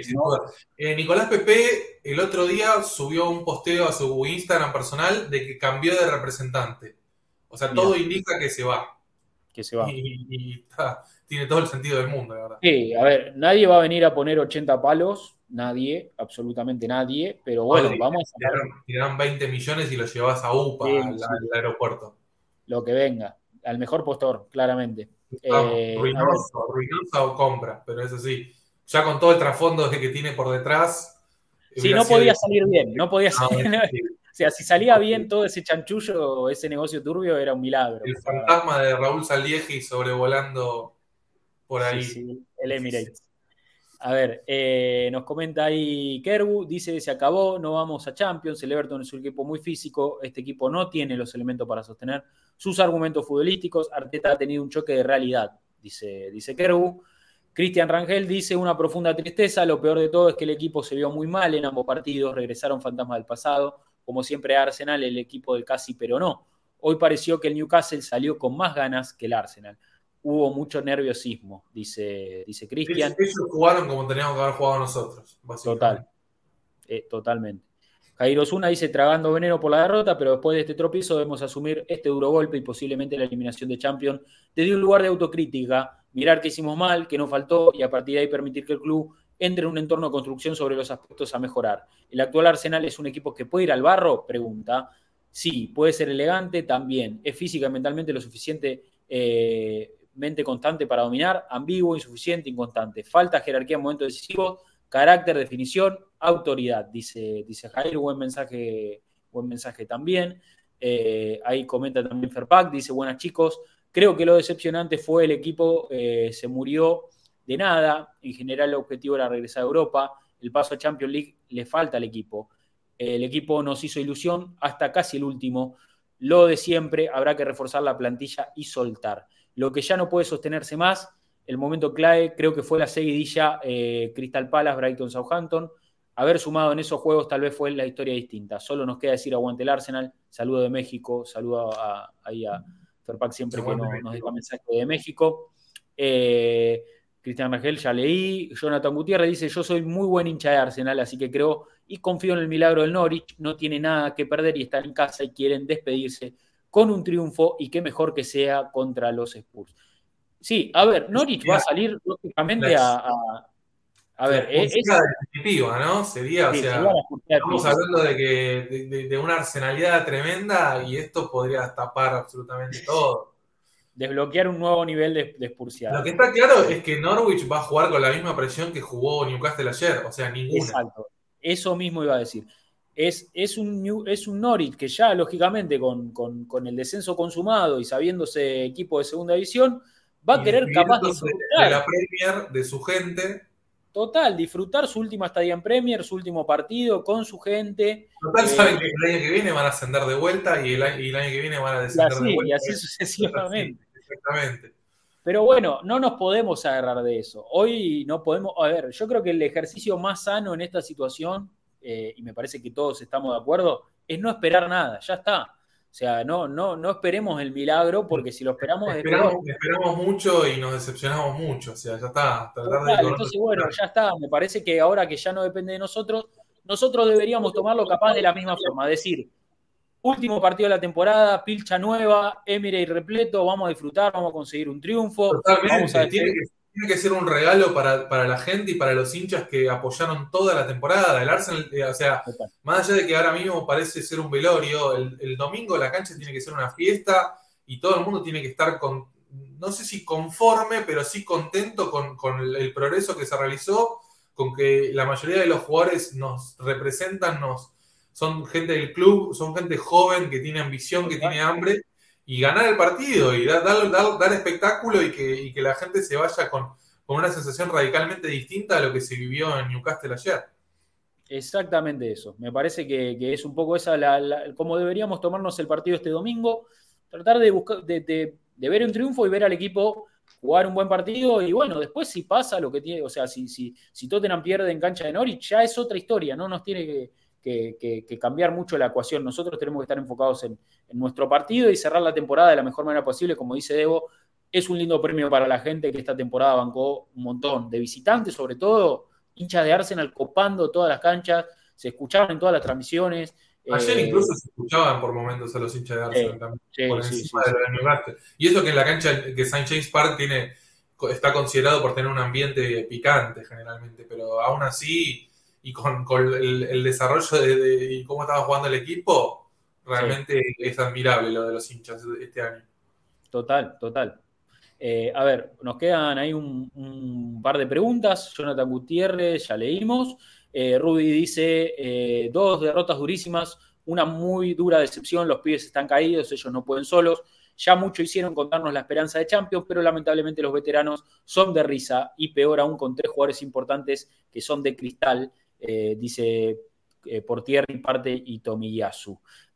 Juan Carlos Terry dice, el top 4 se escapó con la roja irresponsable de Holding contra el Tottenham, dice ahí en su mensaje. A ver, no la vamos a ver la jugada mucho menos, pero Debo, vos pensás, a ver, yo creo que hay un poco de ingenuidad de Holding, pero para mí un poco que también la primera amarilla no era, por ejemplo. Yo creo, Rodri, ya habiendo pasado el tiempo, que la principal ingenuidad también es la del entrenador, porque dejarlo a Holding mano a mano contra Son, y no era una cuestión que iba a salir muy bien, que digamos. Ahora, teniendo en cuenta que ya estaba cargado con una amarilla, que le había cometido 4 o 5 faltas, y después ir ahí al cruce con la mano arriba, qué sé yo. O sea, la verdad que medio que se regaló un poquito Holding. Después también, en contrapartida, en el partido de ayer, Joelinton hizo una falta atrás de otra y el otro no la amonestó, ¿viste? No. Entonces ahí tenés también la historia de siempre, del muñequeo, de los arbitrajes, que tampoco queremos hacer tanto hincapié, pero quieras o no, es un factor que nos terminó cambiando la temporada. No es el factor principal, pero sí, por supuesto, uno que termina afectando. Y yo creo realmente que hay que ser un poco más vivo también, ¿viste? Vos con una amarilla encima en un partido tan caliente, alejate del roce, por lo menos por unos minutos, ¿viste? Me parece que fue todo demasiado seguido como para que a Holding lo terminaran salvando. Después, el árbitro me parece mucho más horroroso el penal que cobra antes que la expulsión. No, lo del penal es un escándalo. Lo del penal es realmente un escándalo. Más teniendo VAR, más teniendo la posibilidad de revisarlo y darte cuenta que te equivocaste. Sí, lo del penal es realmente un escándalo. No se explica. Con Gustavo en la transmisión que hicimos ahí en Twitter estábamos indignados. No podíamos creer lo que habían cobrado, y nos sorprendió mucho que no haya revisión del VAR, o que no haya una revisión, digamos, pública, o una revisión explícita. Quizás lo revisaron y bueno, siga. Y un poco lo que yo le decía a Gus en la transmisión, y aprovecho el podcast, que es nuestro espacio, o las transmisiones en Twitch ahora, mejor dicho, que son el espacio donde estamos todos y el espacio que después todos ven en YouTube o escuchan en Spotify. Para mí, a la Premier League le convenía que gane Tottenham y que siga hasta el final la pelea por ese 4º lugar de Champions entre Arsenal y Tottenham como máximo rival. Y Arsenal no perdía nada, o sea, no era tan perjudicado porque quedaba solamente un punto arriba con el partido perdido del Clásico. Yo no quiero decir o sea, no estoy diciendo concretamente que los árbitros fueron a hacer ganar a Tottenham, pero esos fallos son muy, muy tendenciosos. O sea, ese penal es muy tendencioso, es un fallo que te expone como producto, como torneo, como o sea, queda en evidencia cuál era la idea, o sea, o qué era lo que la liga estaba buscando. Yo creo que también estamos haciendo tanto hincapié porque no es que fue una anomalía en la temporada. Toda la temporada tuvimos muchos errores arbitrales en nuestra contra. Después, hoy justo que no está Mati. pero vamos a terminar la temporada creo que con el doble de errores del VAR o de los árbitros en contrapartida con los que nos terminaron favoreciendo en situaciones más polémicas. Entonces, es como una tendencia que hubo a lo largo de la temporada. No te puedes poner a llorar en la última fecha, porque la realidad es una. Arsenal sabía que si le ganaba a Newcastle y a Everton iba a Champions. No cumplió con su parte, bueno, ahora ya no podés empezar a meter al árbitro y agarrar el área del lunes y decir esto, lo otro. No. A ver, vos tenías la chance, vos lo arruinaste. Ahora, también hay un montón de alicientes, como decimos, y lo del tema del clásico con el Tottenham fue una más en una temporada muy polémica a nivel arbitraje. Sí, completamente.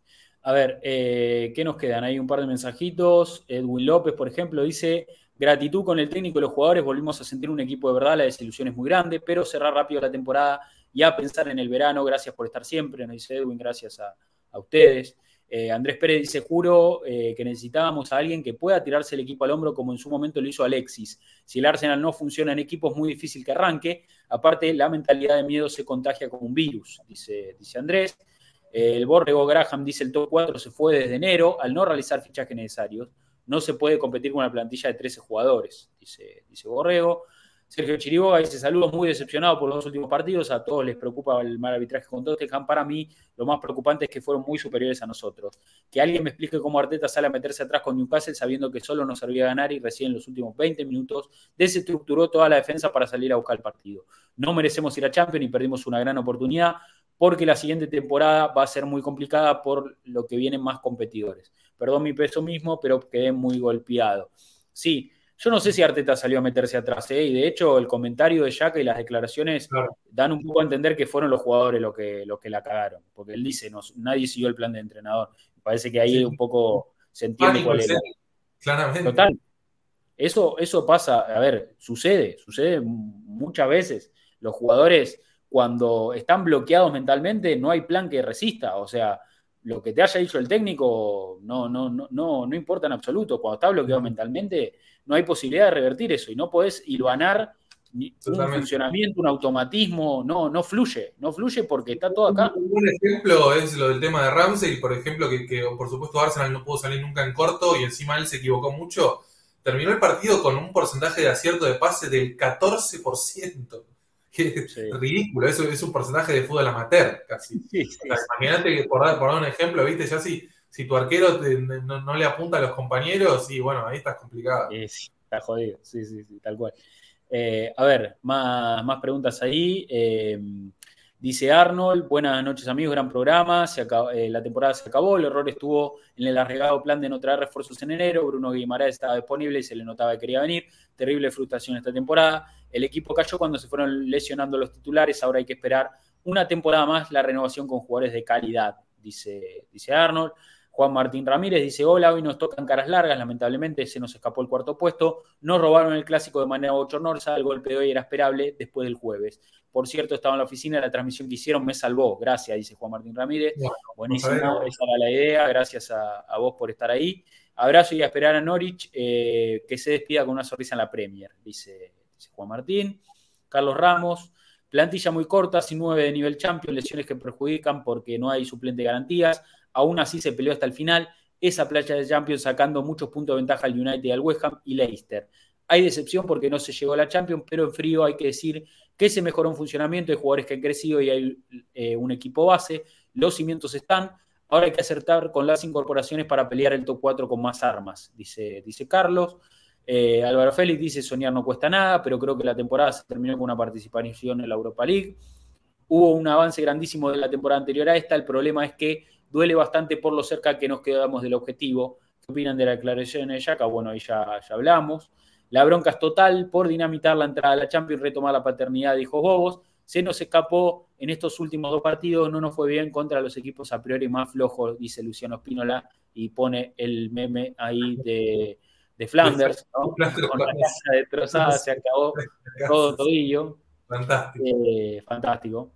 Y soy Gunner 10, dice: difícil ahora es Premier y cualquiera te liquida, pero prefiero centrarme en salidas y fichajes. Gran trabajo con plantilla corta y con jugadores muy limitados, pero duele que en realidad a pesar de todo pudimos hacerlo, estaba en nuestras manos.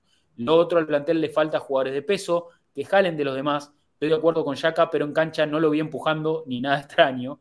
Hace falta sudacos y ojalá argentinos y uruguayos, dice. Al plantel que se arme hay que trabajarlo en lo mental y desde ahí hacer años damos ventaja, dice Soy Gunner. A ver, la realidad es que también un poco para hablar de esta cuestión, y ya vamos a tener tiempo, cuando analicemos la temporada y hablemos un poco del proyecto, pues vamos a hablar seguramente un poco más de profundidad del proyecto y de lo que viene y de lo que no, cuando ya tengamos todo definido. La realidad es que Arsenal no es un club que gana con mentalidad, no, Arsenal gana con fútbol históricamente. O sea, Arsenal es un club que no sale a ganar partidos. Por lo menos el Arsenal que conocimos nosotros, eso sí. El Arsenal que conocimos nosotros, y digamos que, a ver, los Arsenal más exitosos de la historia no son equipos que, a ver, bueno, el de Graham era un equipo medio rocoso, pero también era un equipo que jugaba y que tenía talento. O sea, el Arsenal gana con talento. El Arsenal es un club que gana con talento más que con mentalidad o con ímpetu o con lo que sea. Entonces, evidentemente cuando no merecemos algo o cuando el talento no nos alcanza, no va a llegar. Esa es un poco la cuestión. Evidentemente esta temporada había cosas positivas, había talento, había un funcionamiento, había un proyecto interesante que sirvió para dar un paso adelante, para clasificar a la Europa League, para seguir creciendo, pero que no nos alcanzó para lograr el premio máximo, digamos. Y yo creo que, como repito, lo que más duele es que no lo pudimos lograr y que se los estamos dejando en bandeja a nuestro máximo rival.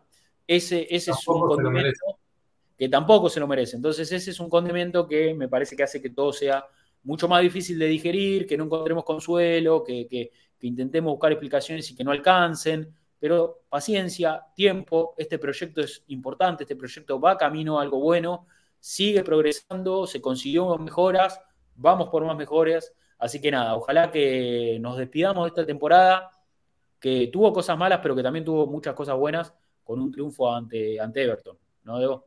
Totalmente, y bueno, como decimos, esperemos cerrar la temporada de la mejor manera, aprovechando también, por supuesto, si destacamos a los hinchas en lo que ha sido la temporada, agradecer a todos los que nos han acompañado en este proyecto de Arsenal en América. Hemos seguido casi que al pie del cañón, más literalmente que nunca, todo el ciclo Arteta. Desde que está hasta ahora estamos a full con el podcast. Me parece que estamos todas las semanas analizando este proyecto y esperamos realmente que la próxima temporada podamos seguir teniendo un equipo atractivo, un equipo que nos siga generando cosas, que es algo que habíamos perdido durante muchos años, que creo que es algo muy importante. Y un equipo que, por supuesto, siga teniendo más jugadores que nos gusten a jugadores que no nos gusten, que eso creo que es lo más importante y que en este próximo mercado se va a terminar por fin con esa depuración, con seguramente la salida de Leno, Holding, Lacazette, Xhaka, muchos futbolistas que están hace mucho tiempo, que ya cumplieron un ciclo y que creo que ahora mismo es hora de seguir mirando para el futuro, para adelante y de seguir ilusionados, por supuesto, que es muy lindo terminar la temporada sabiendo que competimos hasta el final. No hay que dar por descontado eso porque es algo que a este Arsenal no se le venía dando tan fácil. Y realmente que hayamos encontrado un equipo al cual nos dé ganas de apoyar, un club que esté unido y un proyecto que claramente con sus virtudes y sus defectos nos ha demostrado que puede competir por lo menos hasta el final. Esa creo que es la mejor conclusión que podemos llegar a sacar y que por supuesto esta desazón que sentimos ahora mismo nos va a costar un tiempo que se nos vaya, pero que es momento de cambiar de página y de seguir para adelante. O sea, el fútbol es un deporte muy difícil, es un deporte donde nada es tan directo o tan indirecto como se cree, no todo va para arriba, va para abajo. Hay que estar mentalmente preparados para lo que se viene y hay que estar listos para hacer un gran mercado y para que este Arsenal siga evolucionando para volver a seguir siendo un equipo que claramente compita todos los años. Nosotros lo que más queremos es ver a un Arsenal que compita y que se codee con los mejores y que siga paulatinamente mejorando para volver a ser considerado como lo que es uno de los grandes de Inglaterra y un equipo que de acá a un par de años pueda volver, ojalá, a pelear la Premier, que es lo que todos queremos. Bien. Se nos va a terminar este programa, entonces, esta transmisión de Twitch, este episodio del podcast, para el que lo ve en YouTube, para el que lo escucha en Spotify.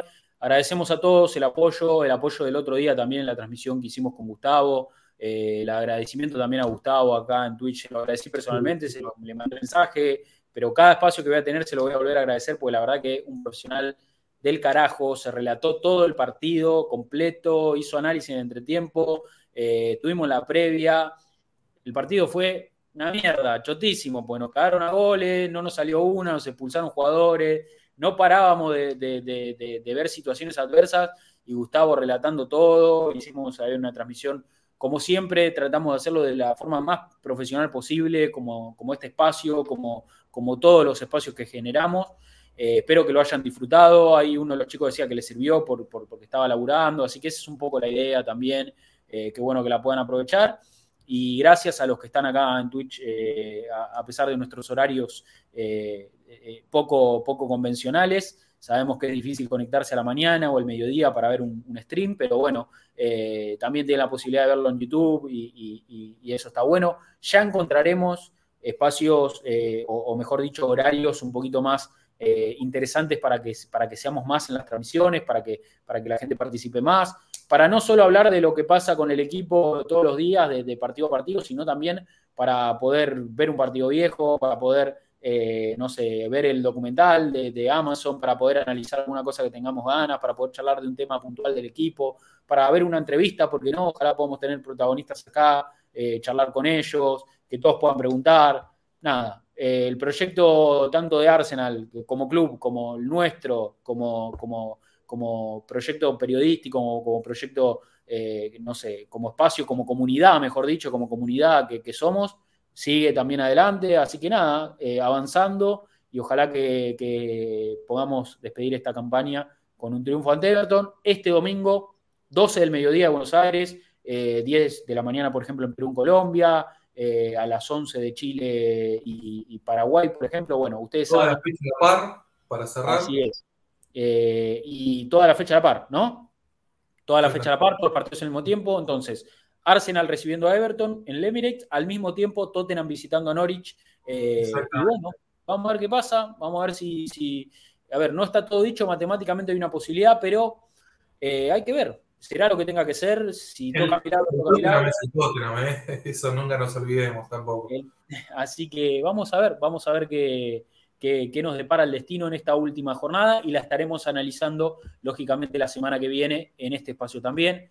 Transmisión de Twitch y podcast en simultáneo. Bueno, Debo, nos vamos. Gracias como siempre y nos encontramos la semana que viene. Dale, nos vemos la semana que viene para cerrar lo que fue una temporada mentalmente muy exigente. Volvemos a agradecer a todos. Si nos quieren seguir suscribiendo en YouTube, dejando comentarios, puntuándonos en Spotify, en todas las redes disponibles, dejando su mensaje. Agradecemos por supuesto a la gente que se pasó por el Twitch. Y bueno, sepan también comprender que nosotros estamos acostumbrados, somos periodistas, tenemos horarios y días muy raros, así que nos tenemos que adecuar cuando se pueda para poder juntarnos a charlar un ratito con ustedes del Arsenal, que es lo que más nos gusta. Así que, como para terminar este programa con otra cara, gracias a todos y un abrazo grande y aguante el Arsenal.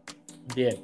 Ha pasado Agustín Devotti, mi nombre es Rodrigo Duben, nos vamos a reencontrar la próxima semana y como siempre vamos a decir, aguante Norwich, aguante Arsenal. Chao.